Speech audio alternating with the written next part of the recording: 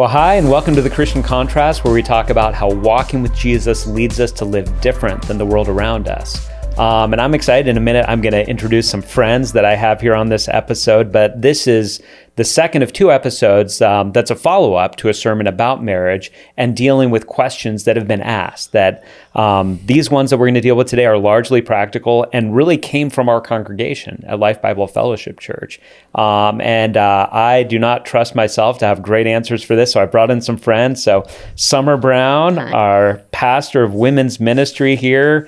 You obviously are a woman and a wife, but you also spend a lot of time with our ladies. And I just thought you're going to have some insights into blind spots that I would have. And so thanks so much for being a part of this. Thanks for having me. Yeah. That's great. And we got Lauren Van Woudenberg, one of our elders. And you're here because you're old. Thanks.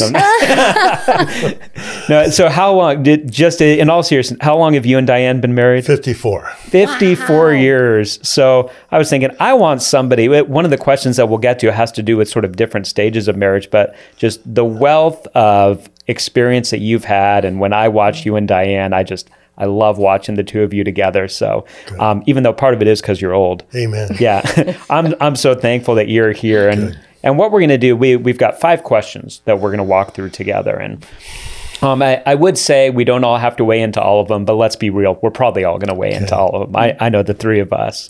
And these are all questions that came from our congregation. And they're really practical about just how do husbands and wives live out this great picture of Christ in the church when we have challenges that we face. And one of the things, Summer, you and I were talking earlier in this week, and wanting to also couch this episode in saying we want to invite people that there's going to be times that you're going to get stuck and you're going to need to bring in outside help, which I know we'll talk about along the way. But I love you. Maybe you could just even take a minute, Summer, and share your heart for that. Oh, absolutely.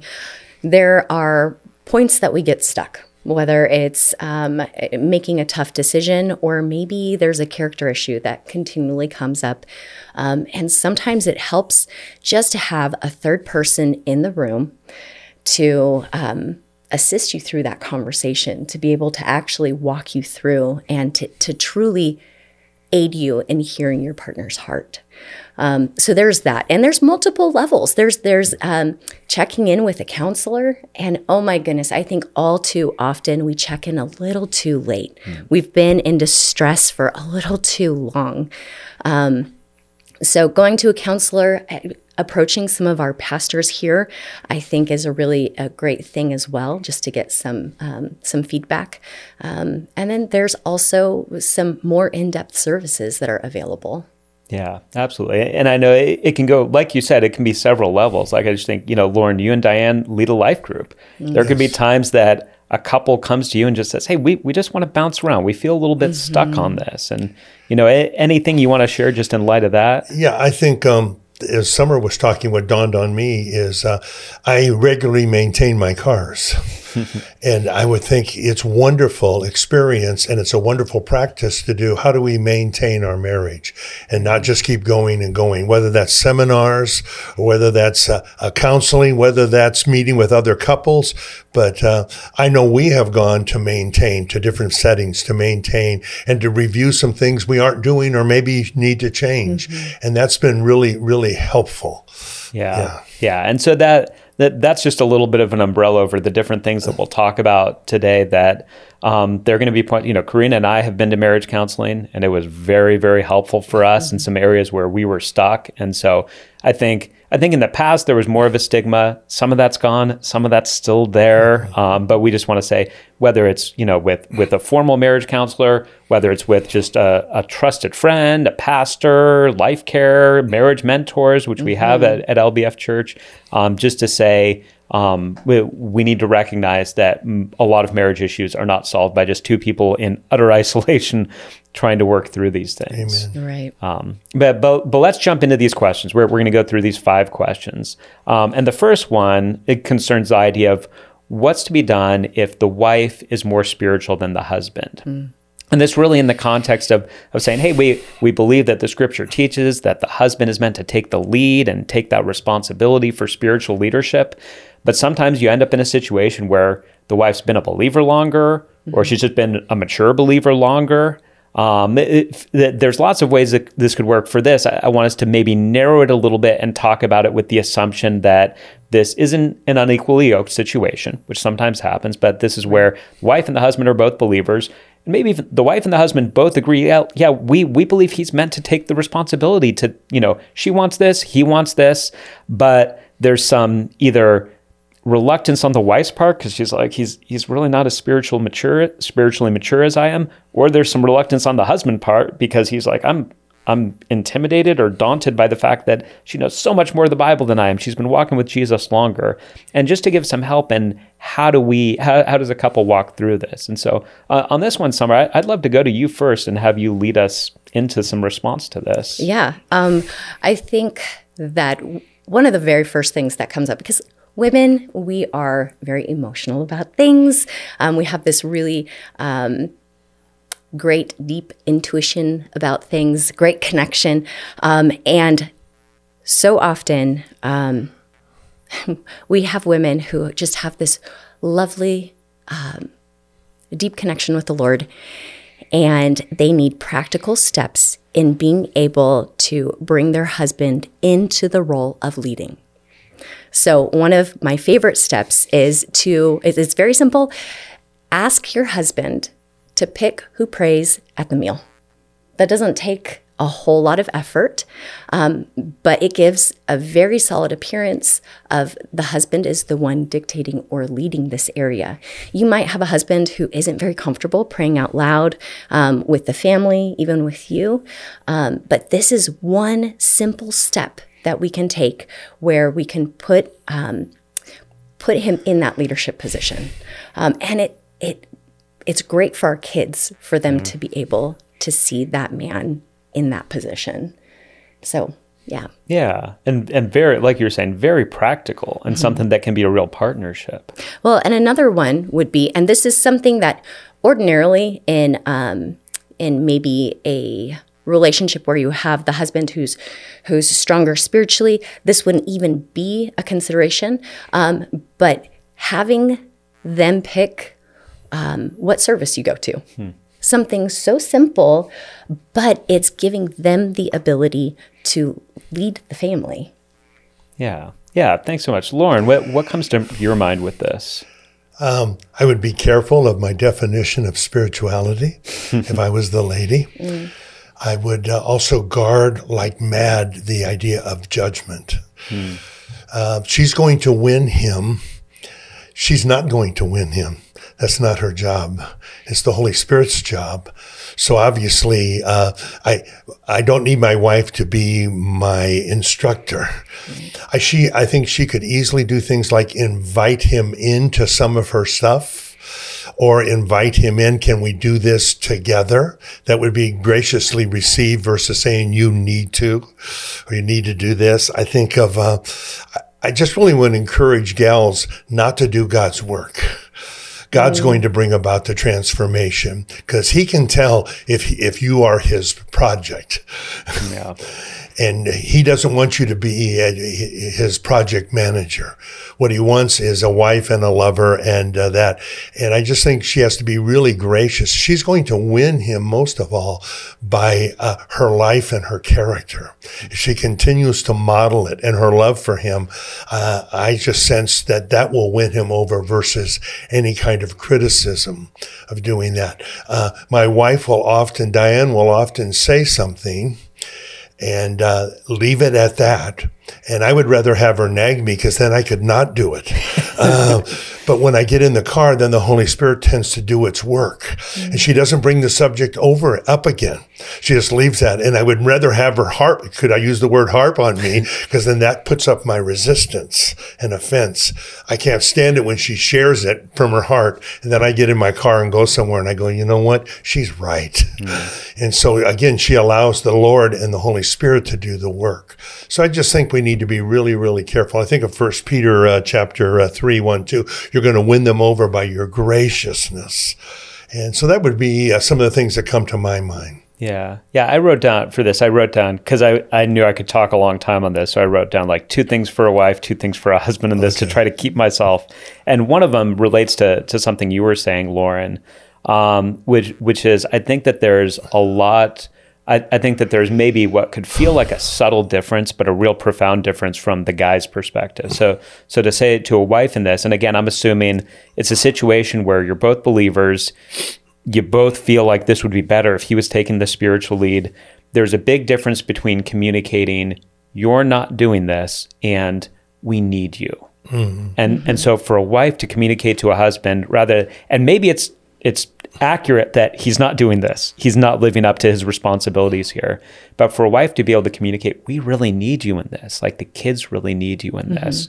There's deep power in that. And I think that we have dysfunctions in how we do this, but the way that God has made us as men, there can be a very beautiful response to the vulnerability of the woman that God has given to us. It certainly can be misused, but there's something very positive about that, to a man saying, oh, they need me. All right, I want to step up to that. And so to say that could feel like, I don't know if this is true, but there might be a woman that would feel like, that's basically what I'm saying. But to a man, that could make a huge difference. And that goes along with what you were saying, Lauren, that inviting. And then the second thing I would say, and I think that my experience tells me this is true in general of men, but especially if the husband is perceiving my wife is more godly than I am, this has the potential of being even more true. It's hard for a lot of us as men not to see our wife as our ultimate judge in life. Right. The way, and there's this odd thing, I joked about this in the sermon that I did on husbands and wives, where it's like, when we think of the idea of husbands being sort of in this leadership role, for most husbands, our temptation is to see our wife as the ultimate evaluator of whether or not we are doing what we're supposed to be doing. It's not healthy. We need to look to Christ for that and not put that pressure on our wives. But I would say, if you're a wife and your husband's perception is you are more godly than him, chances are good your approval or disapproval is going to be massive. Now, he needs to work that through where that pressure is not all on the wife. But as a wife, bring in any encouragement. If he stumbles through a prayer at the dinner table that you're like, that was not ideal, but he had taken the initiative to do it, man, any way to encourage him in that and support him in that will go so far. He probably knows it's not all perfect in that. And so just to give that encouragement to wives, two pieces of encouragement to husbands in this. If there's a husband that feels like maybe I shouldn't do this because she's more godly than I am.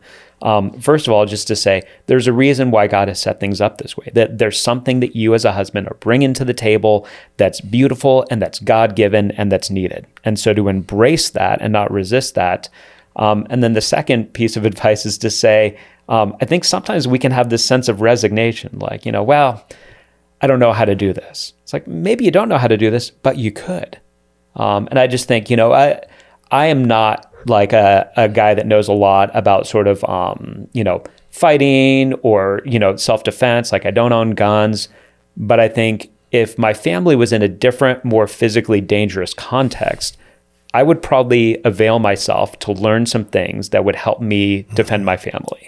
Right now, it's not as high a priority, but I could do certain things. I could say, well, I don't know, how to use a gun. I can learn how to use a gun. I can go to a fighting. I don't know how to sort of, defend physically. Well, I can take a self-defense class. And so if a man is saying, well, I don't know quite how to do this, you can learn how to do this. And the books, and if you're not a big reader, the podcast, to be able to look at this and say, God has called me to take responsibility for the spiritual good of my family, man, I can step up to this. And I can get into the men's Wednesday night Bible study. I can meet with a pastor. I can find out some books that I should read. I can listen to this podcast every week. Where you are right now is not where you have to be at the end. And so there can be a great stepping in to saying, all right, if God has really called me to do this, I want to equip myself so that I could get to a point where I would have more to offer to my family. I would say that, as I mentioned before, oftentimes women are more emotional in their connection with the Lord. And because of this, it's more visible. So what may be perceived as them being more spiritual is them being more emotive about their faith with the Lord. And maybe more capable of expressing it in that same sense. And so putting a vocabulary to it. But then when we step back and we think about this question most likely came from a woman saying, hey, I'm in this position where I'm a little bit stronger in my faith. I would say to that person, scale back. Keep pressing on, keep loving the Lord, keep digging deep, but look at the example that you are leaving with your husband. If you're praying in this very elaborate way with all these Christianese at dinner, what are you teaching or showing your husband? But going back to the heart of things, going back to simplicity so that it feels attainable, I think would really help. That's great. I would love, I'm just putting myself in that situation, I would love and say, let's do this together. Yeah. How can I help versus you need to? So that gracious invitation, I could decline it, but at least I'm being not told what to do. I'm being invited in. Plus there's if I'm struggling at what to do and my wife's further along, I can lean on her as we learn to do this. Absolutely. And so she could become not a teacher, but a co-worker in this. Well, and that would feel much better than being Right. told you better do this. Yeah, Sure. a huge help. If you're a man and your wife is godlier than you are, or that's a perception, that's a gift. That's like, this is great, And then also, and I know now I said I was only going to say two things, but just throw one more in to say, if a wife feels like she's more godly, and maybe she's correct, maybe she's not correct, but feels like, no, I'm further along in my walk than my husband, you might not do this, but if you ask your husband a question and ask him to weigh in on something, man, that would be huge. If you're just saying, I feel kind of stuck in this I'm having this problem with my mom or with, my best friend and feel we're kind of stuck. And I don't know, do you think my attitude is right in this? Even if you feel like, I don't want to fully say throw him a bone, but to say, man, that would go so far in him feeling like he has something to offer. And he may surprise you with some really great practical help. So let's move on. I know all of these are good questions that we could talk about. So the second question that came in is, what is the difference between helpful correction from a wife to a husband and a quarrelsome wife? And so I think, I was looking that there's different proverbs, kind of the quarrelsome wife thing comes from some different proverbs. Maybe the most evocative one is Proverbs 21:19, which says, it is better to live in a desert land than with a quarrelsome and fretful woman. So it paints a picture. And I think in some ways you could look at this again from both perspectives to say, if a woman is looking at this question and saying, I don't want to be a quarrelsome wife, what woman wants that? She's saying, I don't want to do that, but I feel like I should be able to speak up if I'm seeing something. Yes. And then from the husband's perspective, there may be this sense of saying, all right, I don't want to be super thin-skinned. I want to take my wife's feedback seriously, but is there a point where I might say, hey, this is too much. We need to figure something else out. So and maybe, Lauren, you're always ready to talk. You look like you have something here. Let's go to you first on James this one. chapter 1. Know this, my beloved brothers, let every person be quick to hear, slow to speak, and slow to anger. For the anger of man does not produce the righteousness of God. I would never fight fire with fire. I would ask and pray for how can I see this from her perspective or his perspective? That's tough to do in the midst of when the blood is warming up and boiling. But what perspective is she coming with? Why are we dealing with it right here? So can I get in your shoes, so to speak? That would come to mind. I think of just focusing on the other person's perspective. Something I really had to work on doing is I don't rewrite history. Well, 3 weeks ago or 5 weeks ago. Right. And I try to realize that I'm not going to deal with past history. We are dealing with it today. And how can we create, sometimes you just need to say a timeout. I know the sun isn't supposed to go down on your anger, but sometimes we might just say, you know what, we're going to stop dealing with this tonight and we will refresh ourselves in the morning. Or if there is time to say, we need to sit down, but let's walk away for 10 minutes. Sure. Yeah. And let me just come down 3 or 4 notches. And now let's have a conversation. Those things would really come to mind for me. Yeah. Well, I'll jump in here. Yeah. I think there's two things that this comes down to. There's the task-oriented thing, where it's like our husband, we've asked, hey, would you mind taking out the trash? Task, a chore, something along those lines. And then there is the other side of things where it's like behavior or character. So let's separate those two. Let's look just at tasks. When we're asking our husband, hey, babe, would you mind taking out the trash? If he goes and he isn't able to take it out at the moment, if we're continuing on it, well, then we're starting to become his mother rather than his wife. And that's going to go sideways real quick. So the other example for me, oh my gosh, making the bed. This is a thing for our family. It's a thing. So there is making the bed. Hey, babe, would you mind making the bed? He will make the bed, and he'll do it wonderfully. He puts it up. He puts the pillows on. Is it my way? No. Because have the pillows been karate chopped properly and everything spread out and like the lines spaced out just the way it's supposed to be? Maybe not. But did the task get done? Yes. So am I going to go down and like to the nitty gritty and start to attack the way he's done it? Or am I going to say, thanks for doing the thing? You know, those are very different hearts. Yeah. Now, we could also go down the road of when that same question is asked, hey, babe, can you make the bed? That would be really helpful. And then there's weaponized incompetency where the man's like, oh, yeah, I'll make the bed. I'll make it in such a way that you never ask me again. Very different things, right? Absolutely. So to me, it's the position of the heart in this whole thing. Because when we're talking about the other side of things, when we're talking about character issues, and I know, Dan, when you and I were talking about this a bit, you were mentioning when we see maybe a spouse going from one drink every so often to then it's like 3-4 beers a night. Well, how do we approach, because obviously you care about that person and you don't want to be like, I'm counting every drink you're taking and suddenly becoming his Holy Spirit or his mother. That's not great. But how do we approach them from a place of true concern? And I really think it's, do you want to see this man restored? Do you want to see him living out his purpose and calling in life? Or is it because you want to rule and you want to have things done your way? Yeah. The heart. Absolutely. Is the motive to expose or is the motive to restore? Absolutely. You know, and why are you saying this? Also, I think there are some things, I'm going to use an illustration. Some things are worth a penny and some things are very valuable. And I've had to make the decision of this is not worth anything. This is minute.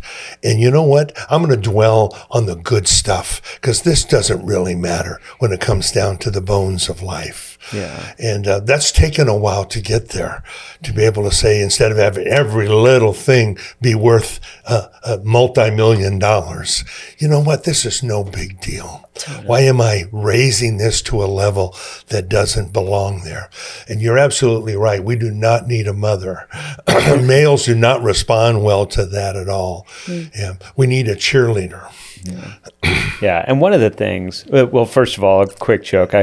With what you were saying, one of my favorite ones was that it was saying, ladies, if you've asked your husband to take out the trash, you don't need to remind him every 15 days. Yeah. He will get to it. Because I know, one of the things for me is when I thought about this question, I thought, of course, about Karina, because I'm like, all women are different. But I know with Karina, like, she notices everything. Mm-hmm. We joke about male pattern blindness, where we just don't notice things. And Karina has often said to me, and I'm not every guy, but she's often said to me, if like things are either really important to you or not even remotely on your radar. So I feel like I want to have compassion. I feel like there's a lot of women that probably do feel like, oh, there's a lot I don't say. Like, he thinks that I'm nagging him about everything. He doesn't know how many things. So I got to say, I know there's probably challenges where there's wives who are like, I'm not trying to be quarrelsome, but I'm noticing all of these things. And so to say, okay, that it is important to take a step back. It is important to try to think about how he may be receiving this. Just as Lauren, you brought up, this could the shoe could be on the other foot with this, with a husband that's harping on his wife for different things. But to look at it and to say, the choose your battles thing you were saying, I think is really important. And from the guy's perspective, I would say, all right, guys, there's probably things that we could do that would make our wives not feel like it's a high temptation to sort of micromanage or to be nagging or to do these different things. And so part of it is to say like, all right, if you don't want your wife, if it is more of a nagging thing, if you don't want your wife to be nagging you about taking out the trash, you could do something. You could get up right away and do it right then and probably eliminate, some of this. So some of this I think could be done for us as guys. I think there also can be some wisdom in saying, if you're a guy and you feel like this is happening, to try to have a conversation and try to figure out what is going on. Is there some bigger picture concern that's happening that could be addressed that maybe would just lower the temperature and lower this? Because instead of just saying, gosh, he keeps harping on me to do this thing, I'll just do this thing. I'll do it grunting and moaning the whole time about how put out I am. If you can say, all right, really, she's been feeling underappreciated, or really she's been feeling like the whole burden is on her, or she's annoyed that she has to remind me, to figure out some of those things and to say, all right, there's something to be done about this that could just help the overall situation. And then I would say, again, to the guys, if you really feel like, okay, this, like, I need to figure this out. Like this is wearing me out, the way that my wife is interacting with me. I would say, try to have a conversation, have it when it's not happening. Don't have it right after it's happened, but at a time where it hasn't happened, and try to do it in a gentle way, and just try to come up with an alternative solution. Try to make a suggestion of like, all right, it's important to you that this stuff gets done. It's important to me that you feel my care. Here's a suggestion that I have. And it could be a suggestion like you both were putting out, of saying like, if it's something like taking out the trash, let's make it where you tell me once and then after that we let it go. And, or that there could be other solutions. And so it may be that a wife is doing this, and maybe she is sort of like, all right, you should pull back, but maybe she doesn't know what else to do. She feels like, I'm stuck. This is my only option here. So right. I think that there are things, I think that this happens to men and women both, but sometimes as guys, I feel like we can feel sort of like we're stuck and we just got to hope that something changes, instead of saying, maybe there's something I could do here. There's something I could do to help the situation. No woman wants to be a nag. No woman's like, this is what I like doing. So to say a husband might be able to get into a situation where he could help provide a path out of this, where both would be happier about it. I think of some good phrases. What can I do to help today or this morning? Because sometimes men don't get it. I know I don't get it sometimes. So a simple question helps me get it. What can I do today? Is there some things that I could do to do that? And I really encourage to never use the word you always and you never. Yeah. All of a sudden my defenses, my walls come up and go, you got to be kidding me. Yeah, because there was one time. You're saying never, but there was that time, and I know it. And so I think we have to be really, really careful. My wife has a great phrase. It isn't often what we say. It's how we say it. Absolutely. And when we say it. Yep. Absolutely. And it could be almost the same phrase, but chosen with a different way and a different time is often. That just takes some wisdom on our part. Is this the proper way to say it? Is this the proper time?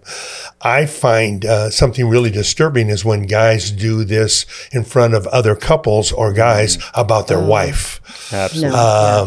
That's a big warning sign for me. Absolutely. And that's a real sign of immaturity to me. If you are raking down your spouse in front of other people, especially if you're doing your wife in front of other guys or other couples.